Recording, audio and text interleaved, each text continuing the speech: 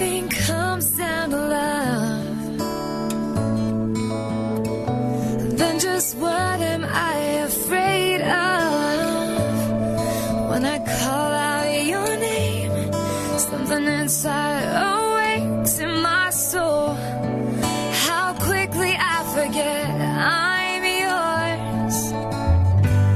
I'm not my own. I've been carried by you all my life. Everything rides on hope now. Everything rides on faith somehow. When the world has broken me down, your love sets me free. When my life is like a storm. Morning. Good to see everybody. Y'all doing all right today? Well, happy Sunday to all of you. If you're joining us by live stream, we welcome you as well. Thank you that you're spending whatever you're doing, whatever, the activity of your homes, or maybe you're mobile. Just the opportunity, the thought that you would join us today warms our heart, so we're glad that you are with us. If you are here for the first time, my name is Jeff. I'm the lead pastor here. We are extremely glad that you are choosing to worship with us on Sunday. We have been in a kind of an extended series in the New Testament book of 1 Peter, and we're not even around the corner. We're like towards the end. I think we got, after this one, 3 more sermons left, and then we'll turn to the Advent season. But today we're going to be looking at the idea of suffering. We've been in suffering for a while, right? All right. So this is perhaps our last sermon on suffering, at least for a little bit of time. So you all bear with us. Peter is really offering a final word on his own reflections on the reality of suffering and what that looks like in the Christian life. And he's sort of sprinkled that throughout the letter. And in our text today, he's bringing some of those reflections to a conclusion. So we're going to be looking at a few verses today, chapter 4 again, starting in verse 12, going all the way to verse 19. As is our tradition, grab your Bibles, grab your app. Let's read these verses out loud together. Here's what the apostle says. Beloved, do not be surprised at the fiery trial when it comes upon you to test you, as though something strange were happening to you. But rejoice insofar as you share Christ's sufferings, that you may also rejoice and be glad when his glory is revealed. If you're insulted for the name of Christ, you are blessed, because the Spirit of glory and of God rests upon you. But let none of you suffer as a murderer or thief or an evildoer or as a meddler. Yet, if anyone suffers as a Christian, let him not be ashamed, but let him glorify God in that name. For it is time for judgment to begin at the household of God. And if it begins with us, what will be the outcome for those who do not obey the gospel of God? And if the righteous is scarcely saved, what will become of the ungodly and the sinner? Therefore, let those who suffer according to God's will entrust their souls to a faithful Creator while doing good. This is God's word. Let's pray.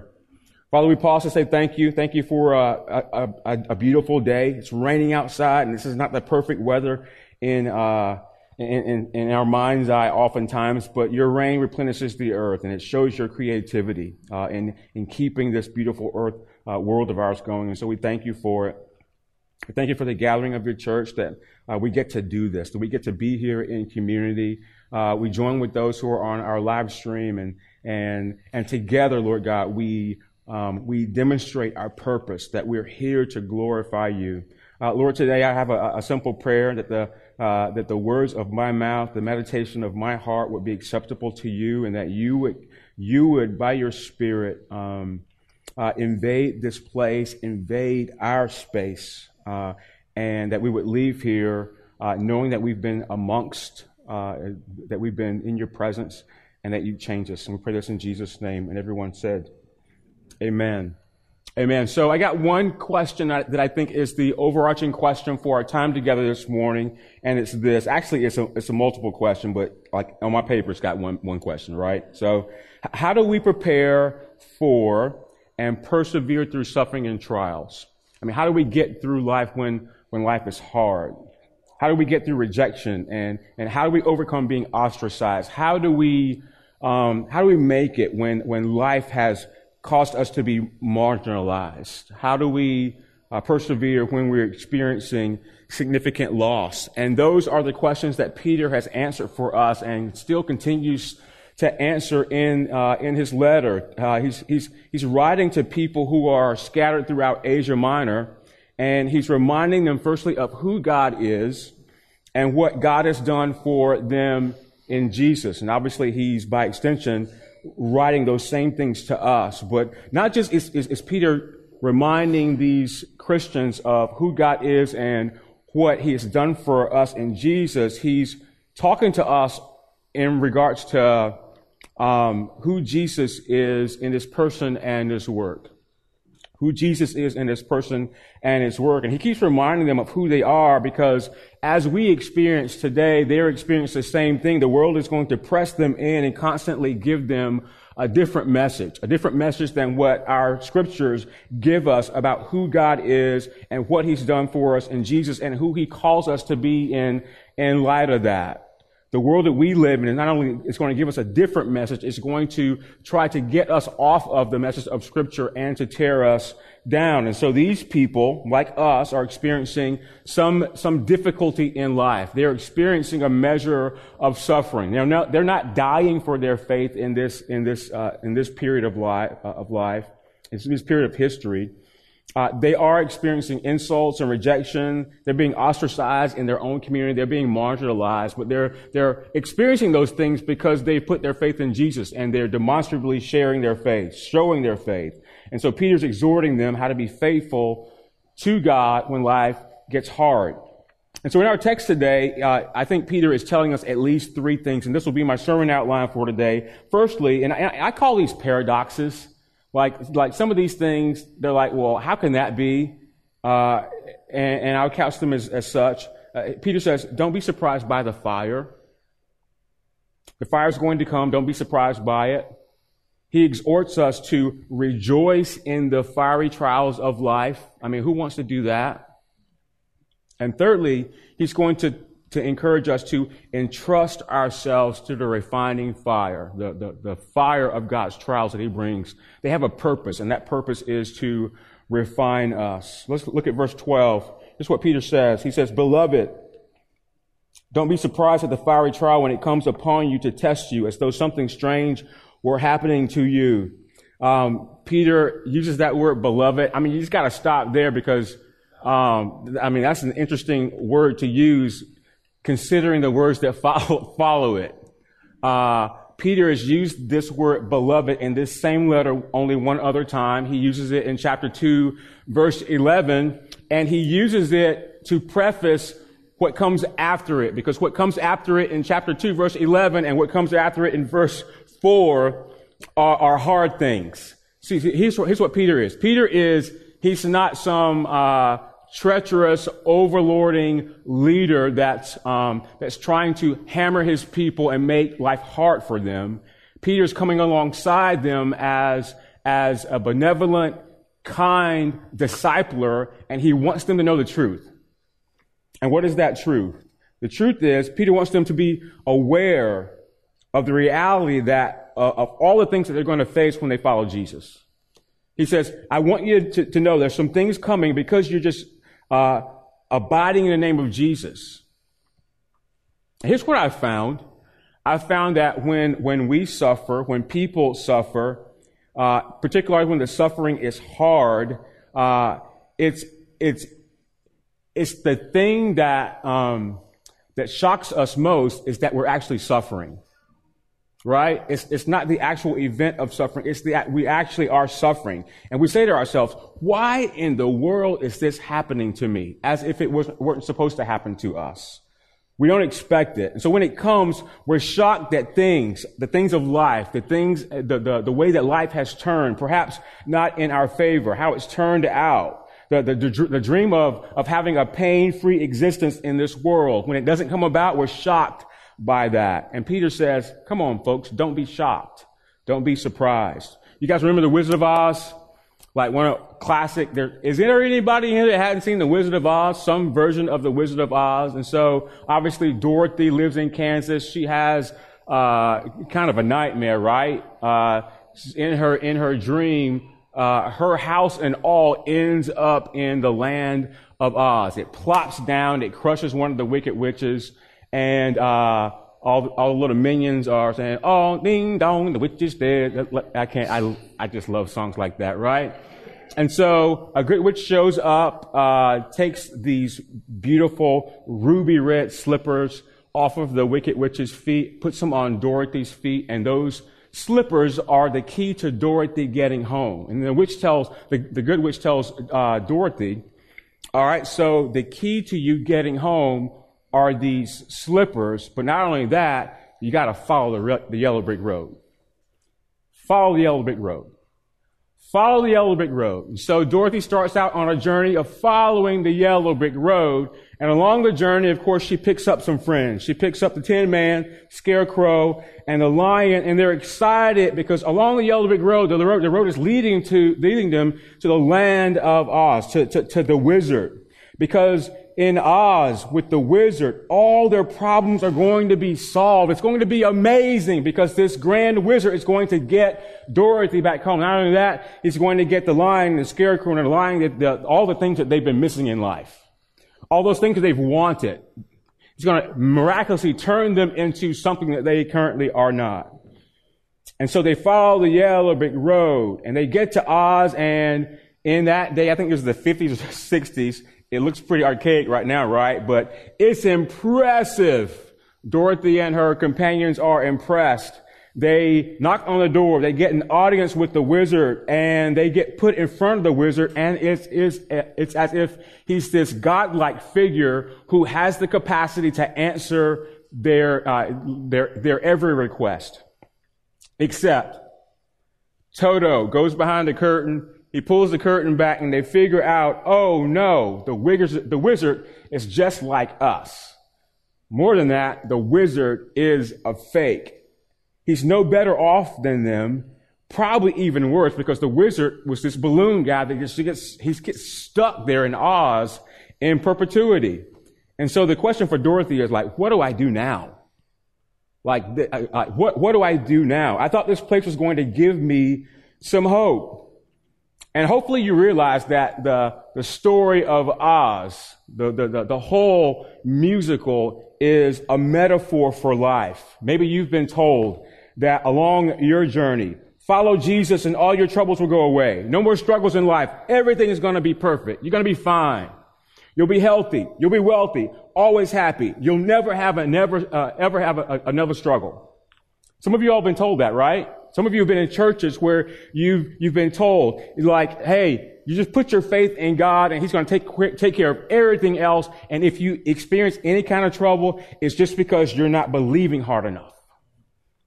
Some of us have been in churches that have given us that kind of mantra. And I would not be a faithful pastor if I did not tell you that kind of language is not in the Bible. That's a lie.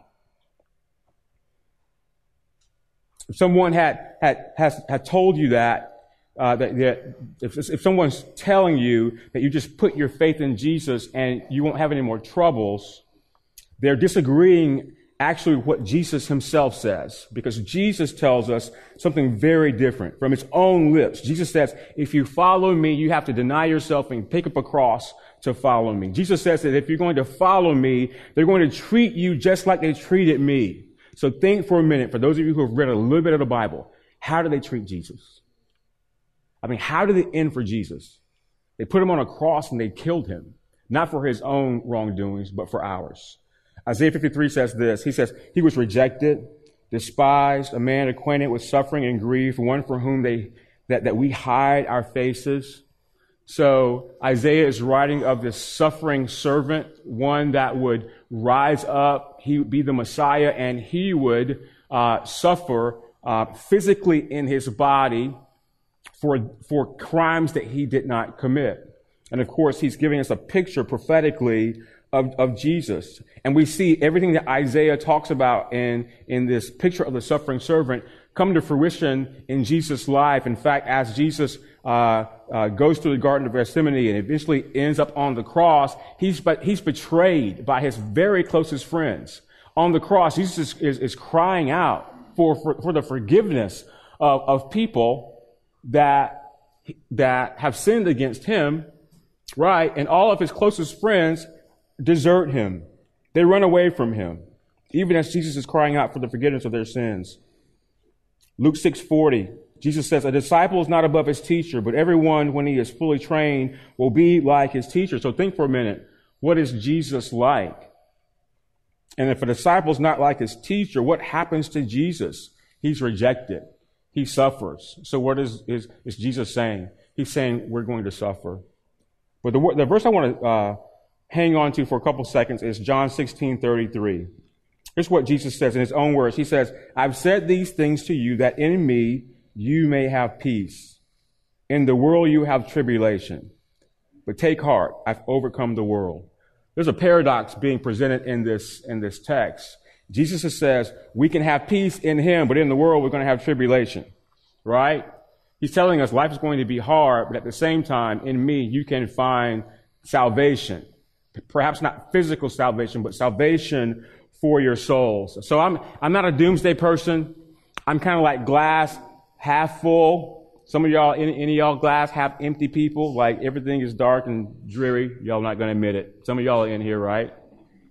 I wouldn't call myself an optimist. I use the word realist, but actually I'm probably naively positive. I have this naive perspective about life that, most things are going to go okay.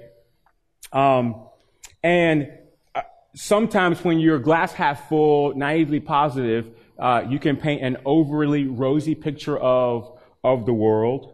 But when we read verses like Isaiah 53 and Luke 6 and John 16, we have to be faithful to God's word, right? And Jesus says we will face tribulation. We'll have trouble and suffering. That's what the word tribulation, the sense of that word tribulation is there's going to be a partaking of trouble and suffering for you as you partner with Jesus in this life.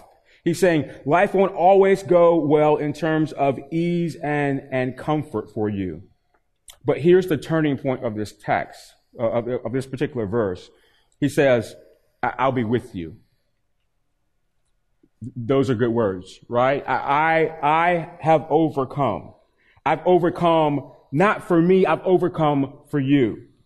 You're not alone in the difficulties of your life, and you're not without help. The reality for us as we live life in this world is there's not a person on the planet that doesn't suffer in some kind of a way. And so I think the question as we glean Jesus' life and all the things that he did for us is, who will you have with you when you do suffer? As for me and my house, right? I want Jesus. Hopefully you say that of yourself. I want Jesus, the one who overcomes the world. And anything I'll ever face is already something that he's overcome. That's who we should want with us in the fire. Perhaps you've seen the movie Selma. And if you have not seen the movie Selma, go rent it, YouTube, I don't know, go get it, look at it, right? Not because of the racial stuff going on, not even because because it's American history, right? It's an important moment in the civil rights movement, and it portrays an actual event that was the turning point of many things in our nation. Selma kind of depicts John Lewis and Martin Luther King as they're initiating marches in Alabama to protest voting rights. Alabama had become the battleground for suffrage. There was still the suppression of the black vote in the South, and Alabama was the prototypical picture of all of that. And so Martin Luther King with the Southern Christian Leadership Council was working on and off with the leaders on the ground in Alabama to organize and execute marches where they would have peaceful protests, protesting this idea of giving blacks the right to vote. And so it all boiled down to March 7th, 1965. John Lewis, the famed congressman, who was just, a 20-year-old something back then. He amasses 600 people, and they're going to go across the Edmund Pettus Bridge, because that bridge took them from Selma, Alabama to Montgomery, Alabama, where they were going to protest in front of the governor's mansion. They were protesting injustices and abuses and the lack of privilege for people of color, black people in America. They lock arms. They gesture across the bridge. They get to the precipice of the bridge, and in front of them, they see what? They see cops and mounted policemen, and like a formidable obstacle in front of them. Right? They don't know what they're going to do. John Lewis and one other his compatriots, a leader, walk up to a policeman and say, "Hey, can we just talk to you?" They were going to negotiate a way for these 600 persons to get through the bridge and then walk the 54 miles from Selma to Montgomery. And the policeman basically just cut them off. So it's like, "Yeah, I'm not talking to you. You're not going any further. Go home. Go to your church. Turn around. You're not going to proceed." And then what amassed was really a physical, visible beating of those 600 people. And it was captured on national TV. One of the turning points for the civil rights movement. Now, my point in bringing that up is, these people that were there, these people that had not just sacrificed their time, but they deliberately made decisions to protest peacefully, to move forward this idea of having freedoms in the country that they did not currently have. Do you think that they did that thinking they would be safe, that nothing would happen to them? Do you think they did that with any knowledge that, well, this is going to be easy, they're just going to let us pass through, we're not going to suffer? Absolutely not. They knew what was to come. It was a peaceful protest. That's one of the accolades of the civil rights movement, that it was all peaceful against all the nasty, ugly, physical, brutal things that happened to the civil rights fighters. And so the question for us is, why in the world would they embark on such a journey? I think they walked into it knowing that it had the potential to produce something. It had the potential to produce something, a right to vote that blacks in the South had not been able to experience up to that point. Liberty and freedom that were written into our constitutional documents that they, as Americans, were not experiencing. Perhaps in the same way, those of us who know Jesus will be called to embrace suffering. Probably not like the civil rights fighters experienced in the 50s and 60s. I don't think God is calling us to that, but maybe. There are Christians today on the planet that experience persecution and suffering in the same way or worse that people in the civil rights movement in America did in the 50s and 60s.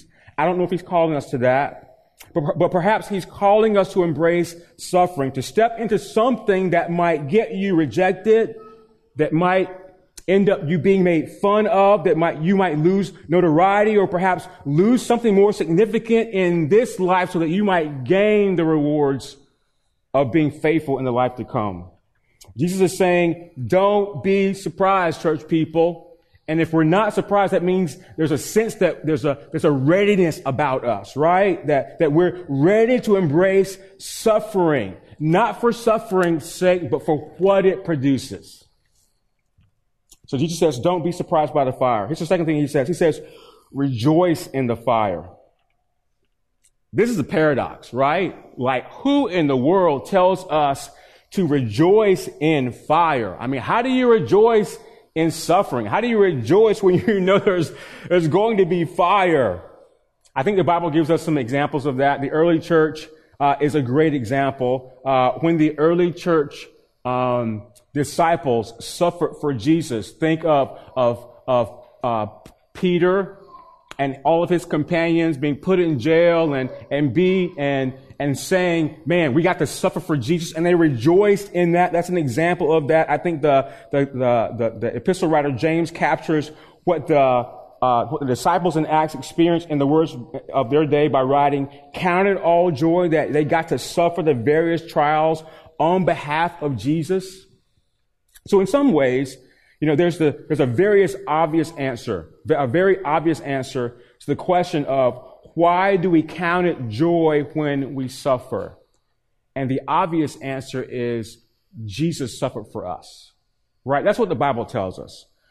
Jesus suffered for us. 2 Corinthians 5:21, he who knew no sin became sin so that we might take on all of his qualities. We might become the righteousness of God in Christ. Jesus who only knew and did what was right. Jesus, the true image and glory of God, came to earth, laid his life down for sinners like you and me that we might get all that he is. Right?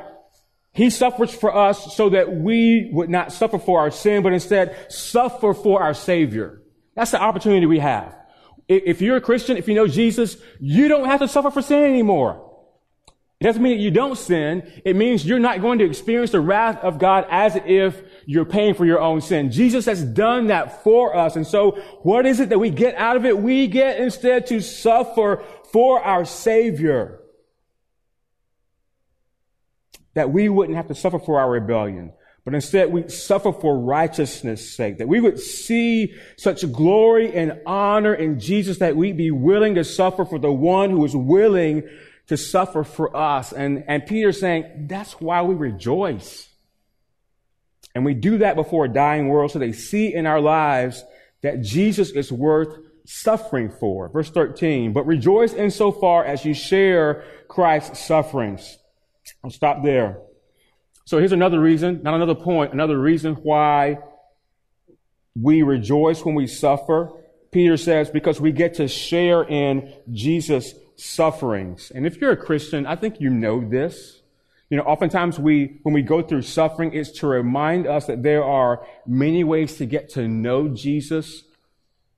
But this idea of sharing Christ's sufferings is just a little bit of step. It's a step further. It's sharing in the sense that we get to fellowship with Jesus and what he's experienced on our behalf. It's this idea of partaking in with the one who willingly suffered for us so that we can experience his great love for us. That's what we're being made attuned to. The great love that God would have for us in Jesus, that he would suffer for us. For those of you that have been in the military, you get a good picture of this, of the camaraderie, of the bond, of the sense of fellowship that you experience when you go through suffering, when you go through hard times, basic training, deploying with a unit, perhaps getting in a firefight, like those difficult kinds of circumstances. And after you go through that, you can't help but be a more tight-knit, close-knit unit because you've experienced something that most people don't experience, right? You experience suffering, which produces an appreciation for the other, right? I've got your left, you've got my right, like we're in this together. And when we suffer, that's what we're doing in a sense in our relationship with Jesus. And I would tell you, that's the gift of going through hard times. You cannot get that in any other way. So the Bible tells us we're not alone. Jesus suffered for you. And you know that when you're in tough times, his purpose for you is that you'd experience him more, to share in the fellowship of his sufferings. Peter says, so rejoice insofar as you share Christ's sufferings, that you may also rejoice and be glad when his glory is revealed. That's what Jesus' suffering points us to. It's the day when Jesus will be seen and known for who he is, like fully glorified. Habakkuk 2:14 says it'll be a day when the knowledge of the glory of the Lord covers the earth as the waters cover the sea. That's a lot of glory, right? Like the earth. I'm not good at science. Y'all know that, right? All right. I'm not good at a lot of things, but here's what I know. When I look at Google Maps, there's a lot of water. A lot of water, more water than land. And we're told the glory of the Lord is going to cover the earth like the waters cover the sea. That's a lot of glory. There's coming a day when every knee's going to bow and every tongue is going to confess Jesus is Lord. There's coming a day when we'll see Jesus as he is. And when we see him as he is, the Bible tells us we will be made like him. Transformed from glory to glory, we'll be complete, looking like Jesus. Amen to that. The righteous, holy, glorious, sin-free people he saved us to be. And if you're looking at yourself right now, you know you got a lot of work and it ain't going to happen. It's like this glory ain't going to happen unless Jesus comes and does it for you, right? He's got to take us to the finish line. But that's what's going on in our suffering. There's this future hope, a future glory to be revealed. Verse 14. If you are insulted for the name of Christ, you are blessed because the Spirit of glory and of God rests upon you. But let none of you suffer as a murderer or as a thief or as an evildoer or as a meddler. I'm going to focus more on verse 15 than I am on verse 14. Basically, Jesus he's saying, all right, there's a way if you are bearing the name of Christ that you're going to suffer, right? But if you suffer for that name, you're going to be blessed. But then in verse 15, he's saying, all right, there's a reality. There is a way to suffer and not suffer rightly, right? Like you can be suffering and be all wrong in the way you go about it. And that's what he's talking about in verse 15. And the truth is we can suffer for wrongdoing, for our sin in this present day. And God allows that. That's what Romans 1 is talking about. God turns us over to our sin, not so that we'll wallow in our sin, but so that we will experience its destructive power, so that eventually we will turn to the only God that can save us from that same destruction, right? God doesn't want us to wallow and stay in our sin and experience his wrath.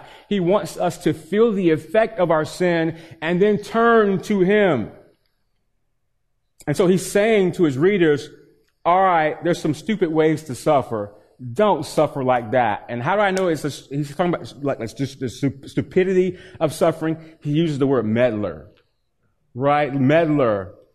That can mean a lot, but the sense of it is busybody. You got any busybodies in your life? Not the kids. I'm talking about adults, right? Someone that interferes in the affairs of everybody else, just like inserting themselves, saying stuff they don't need to say because they want to say it.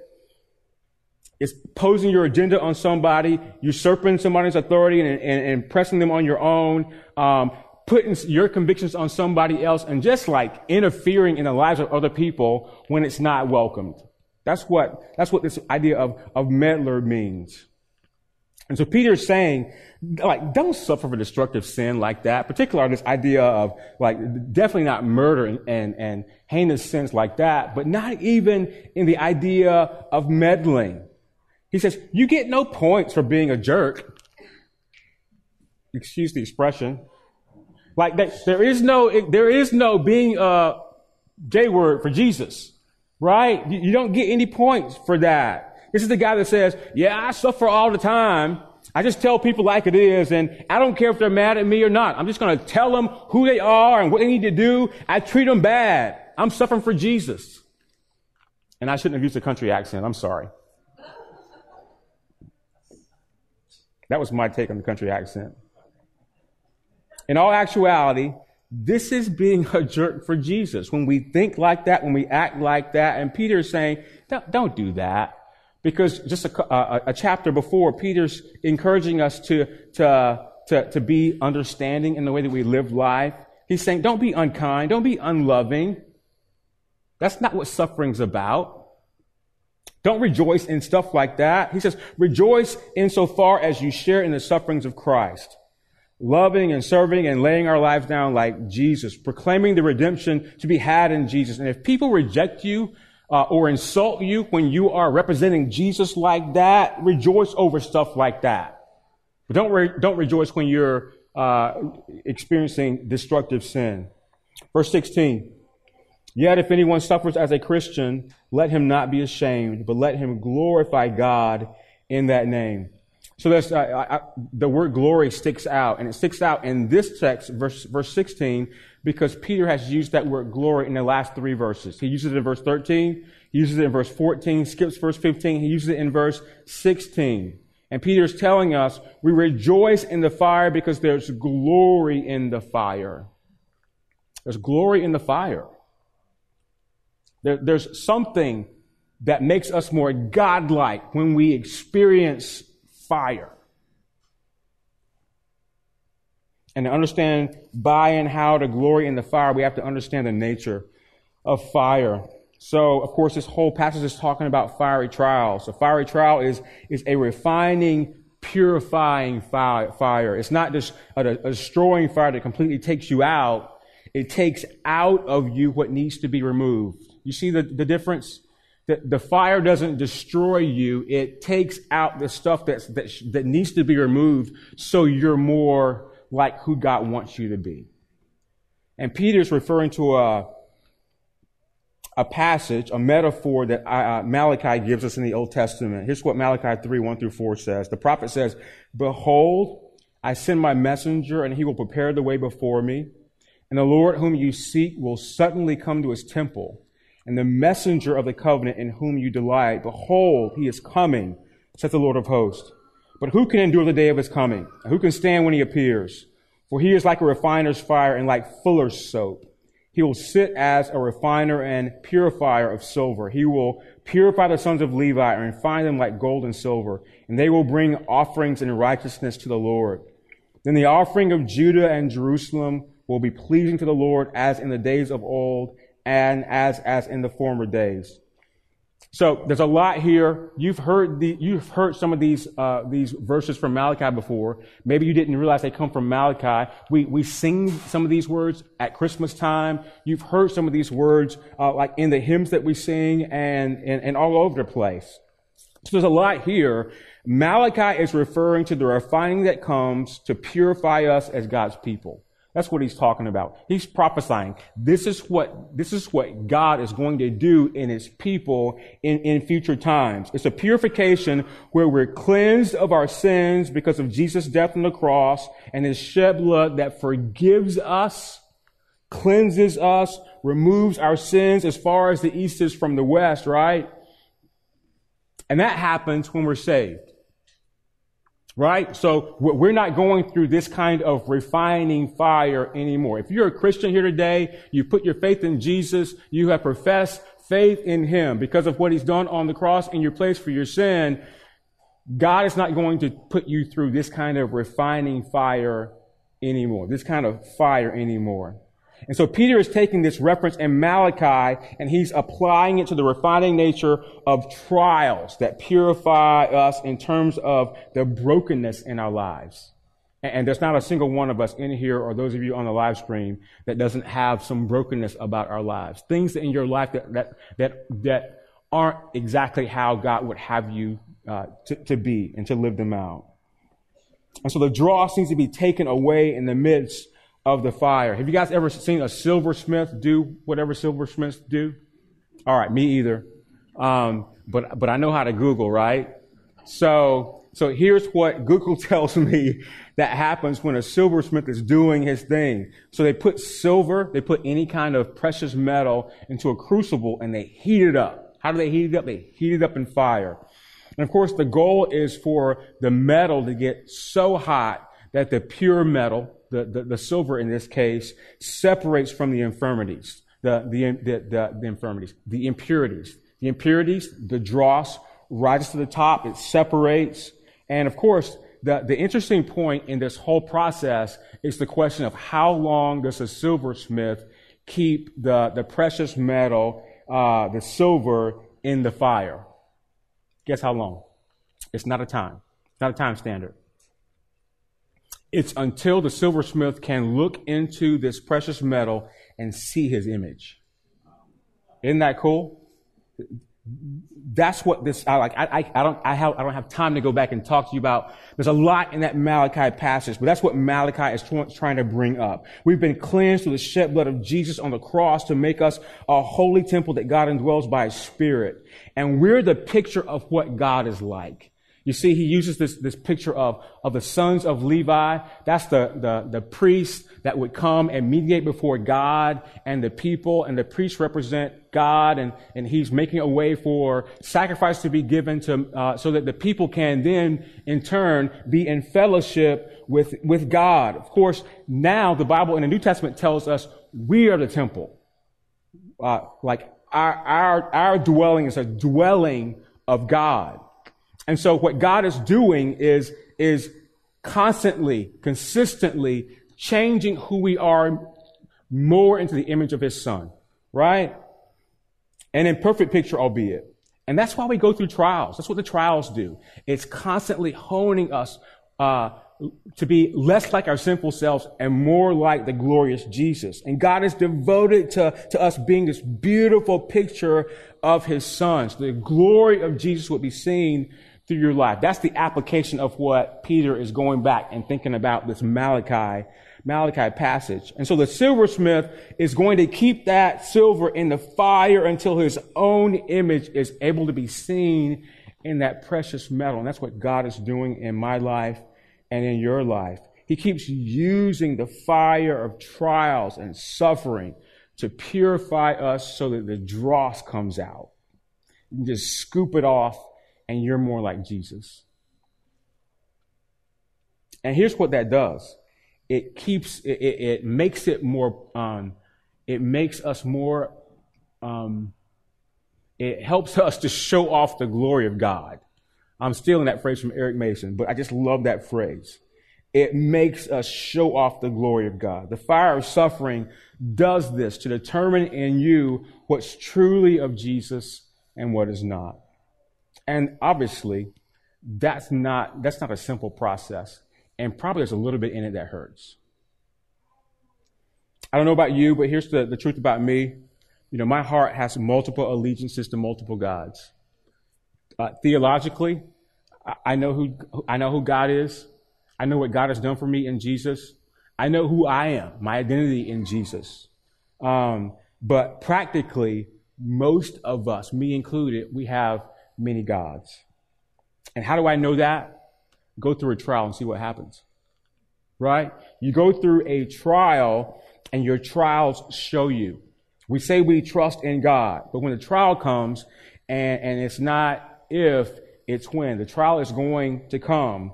We see who we really are. And perhaps in this year of 2020, what has happened in many of our lives, Christian and non, is that the trial has shown us who we are. The trial of COVID, the trial of racial tensions, the trial of staying at home and trying to work, the trial of losing your job, the trial of school at home, the trial of not being in the community that we want, the trial of not doing all those things that we want to do when we want to do them. All right, those are trials in our lives that causes the pressure of our life to go up. And what God is using it for is to show us who we really are. And God's purpose in your trial is for the dross to come to the top, for all of your allegiances to be seen as they are, that we are really trusting in other gods, depending on other things rather than Jesus. And that's the case for all of us. Someone said a trial is any time when a separation can be made between our trusting in God and our allegiance to something or someone else. And here's what I like about this statement. Without fire, our allegiances can cohabitate. They're happy. They're living together nicely. They keep just living together. But God in His grace shows us how we're trusting in and hoping in things that can't save us.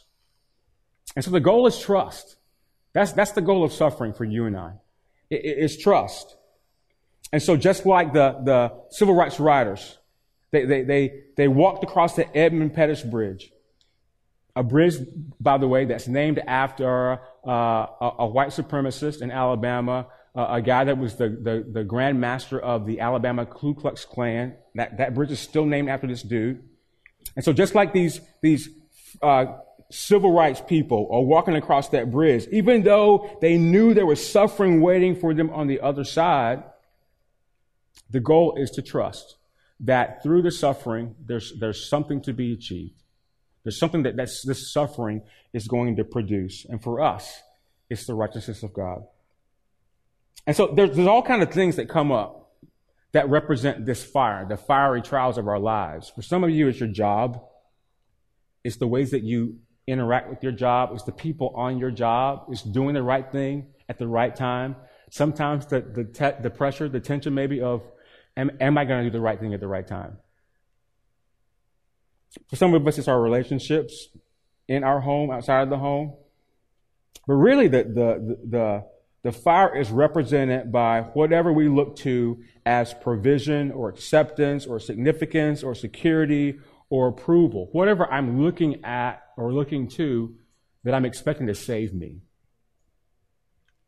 And so Peter says, we can rejoice in suffering because we know Jesus, because we share in fellowship with Jesus, because we glorify Jesus. And when we do that, we're being made to be more like Jesus, and especially so in the fire. The dross of our lives is being identified and burned away so that Jesus' Spirit might be made more perfect in us. Here's my last point, and it's the last thing that Peter says here in our text, the last couple verses. He says, entrust yourselves to the refining fire. This fire has a purpose. It's heating up your life so that you would know what's of God and what is not. And he encourages us to entrust ourselves to it. Verse 17, for it's time for judgment to begin at the household of God. And if it begins with us, what will be the outcome for those who don't obey the gospel of God? This is Peter's way of asking, what happens to those who don't believe in the truth of Jesus? Say you're a person that, you know what, I'm fine with my life. I'm happy without God. I don't see why I need God. I can make my own way. Peter's saying, what's their outcome? If there's judgment for believers, meaning that God is willing to bring us through fiery trials and suffering so that we can be purified and made to be more like Jesus, what about those that don't even want to know or be like Jesus? And perhaps there's some of you in here today that go through life with this perspective of, you know what, I don't think I need God. My life has been successful. I'm happy. I'm okay. My relationships are good. You might say, you know what? Yeah, there's some things in my life that aren't right, but isn't everybody like that? When things go wrong, I just try and figure out what I'm supposed to do, and I do it. When things get bad, I just pull myself up by my bootstraps, and I just make a way. I don't think I need God for all that. And here's what Peter is saying when we have language like that. If you're one that don't think you need God, Peter's saying no, capital N-O, exclamation point, 10 or 12 of them. He's saying no. We all need someone to change our heart, to forgive us of sin, and none of us can do that for ourselves. We are all sinners in need of a Savior. And so Peter warns us. He says, don't reject Jesus. Here's how serious God's wrath is. God caused his son, his one and only son, to hang from a cross. And he pinned him to that cross, and his blood was spilled for sins he did not commit. That's how serious the wrath of God is. And so don't hear the words of the good news of Jesus one more time. Hear that's the message that you need to listen to. Hear that's the message that you need to embrace, and yet reject the forgiveness that God is extending to you. That's what Peter is saying to us. He continues that in verse 18. And if the righteous is scarcely saved, what will become of the ungodly sinner? And so Peter says, what's the outcome? He's basically just repeating himself. What's the outcome if for those of us that believe in Jesus can be scarcely saved? What will become of the ungodly and the sinner? Which means we all need to be aware of how desperate we are for grace, right? There's no way to come to God without acknowledging and receiving his great grace that he gives us. What's grace? It's favor. It's getting what you don't deserve. What do we do not deserve from God? We don't deserve his kindness. We don't deserve his forgiveness. But he gives it to us in his son. All of us still have allegiances. And yet God comes in the person of Jesus, and he strips those from us. and he gives us himself, it's right to say we're without hope without the saving grace of Jesus. And Peter is warning us here. The judgment of God is like for real, for real. It's real. And believe it or not, even with this word, there's hope to be had. And here's why. Here's how Peter leaves us with hope. Verse 19, he says, "Therefore let those of us who suffer, according to God's will, entrust their souls to a faithful Creator while doing good." So here's the question. Who are you entrusting yourself to? That's the question that he leaves us with. In the fire, your life reveals who you are and what you're trusting in. All of us still have allegiances to other gods, but the beauty of our present sufferings and fiery trials is that God in it shows us that shows us what we're trusting in and how untrustworthy those things are. And then he gives us this beautiful invitation and exhorts us, don't trust in that stuff, trust in me. Right? And then he points to his son who suffered in your stead. Why? So that you would suffer not for your sin, but suffer for him. So my last question for you, Transit Church, is who or what are you entrusting yourself to? And here's what the Bible points us to. It says, only Jesus can lead us to the fire, to lead us through the fire and through our suffering. And how can he do that? Because he suffered. Let's pray. Father, thank you for your word. Pray that it would not return void, but it would accomplish all that you intend for it to in the lives of every believer, in the life of every unbeliever, anyone that's listening, and even those who have heard. Lord, I pray that you train our hearts as people who suffer to make use of our suffering, to prompt us to flee to Jesus rather than from him. God, we pray for your forgiveness for all those ways that we've heard over and over that suffering is one of the ways that you prove our faith and our trust in you. And the truth is, none of us wants to go through suffering. But I pray that through Peter's words today, we would be brought to an understanding, brought to a reality even, that God purposes something in our suffering, and it's that we might share more greatly in his fellowship. Lord, I would be remiss if I didn't pray for those among us who don't know that fellowship.